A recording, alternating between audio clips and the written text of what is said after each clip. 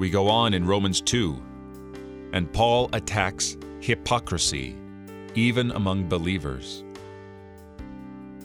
Circumcision had been the sign by which God identified his people, those who were tied to his covenant with Abraham. But now he writes that no one is a Jew who is merely one outwardly, nor is circumcision outward and physical, but a Jew is one inwardly, and circumcision is a matter of the heart, by the Spirit, not by the letter. In other words, dressing up as a thing does not make you that thing. Wearing a cowboy hat will not make me a cowboy hat. Neither will doing anything externally make me that thing externally.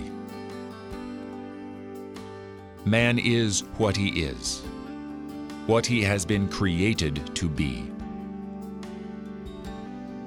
To avoid hypocrisy, to shun false fronts, is a challenge for us sometimes, and yet such a beneficial thing, to be honest before God.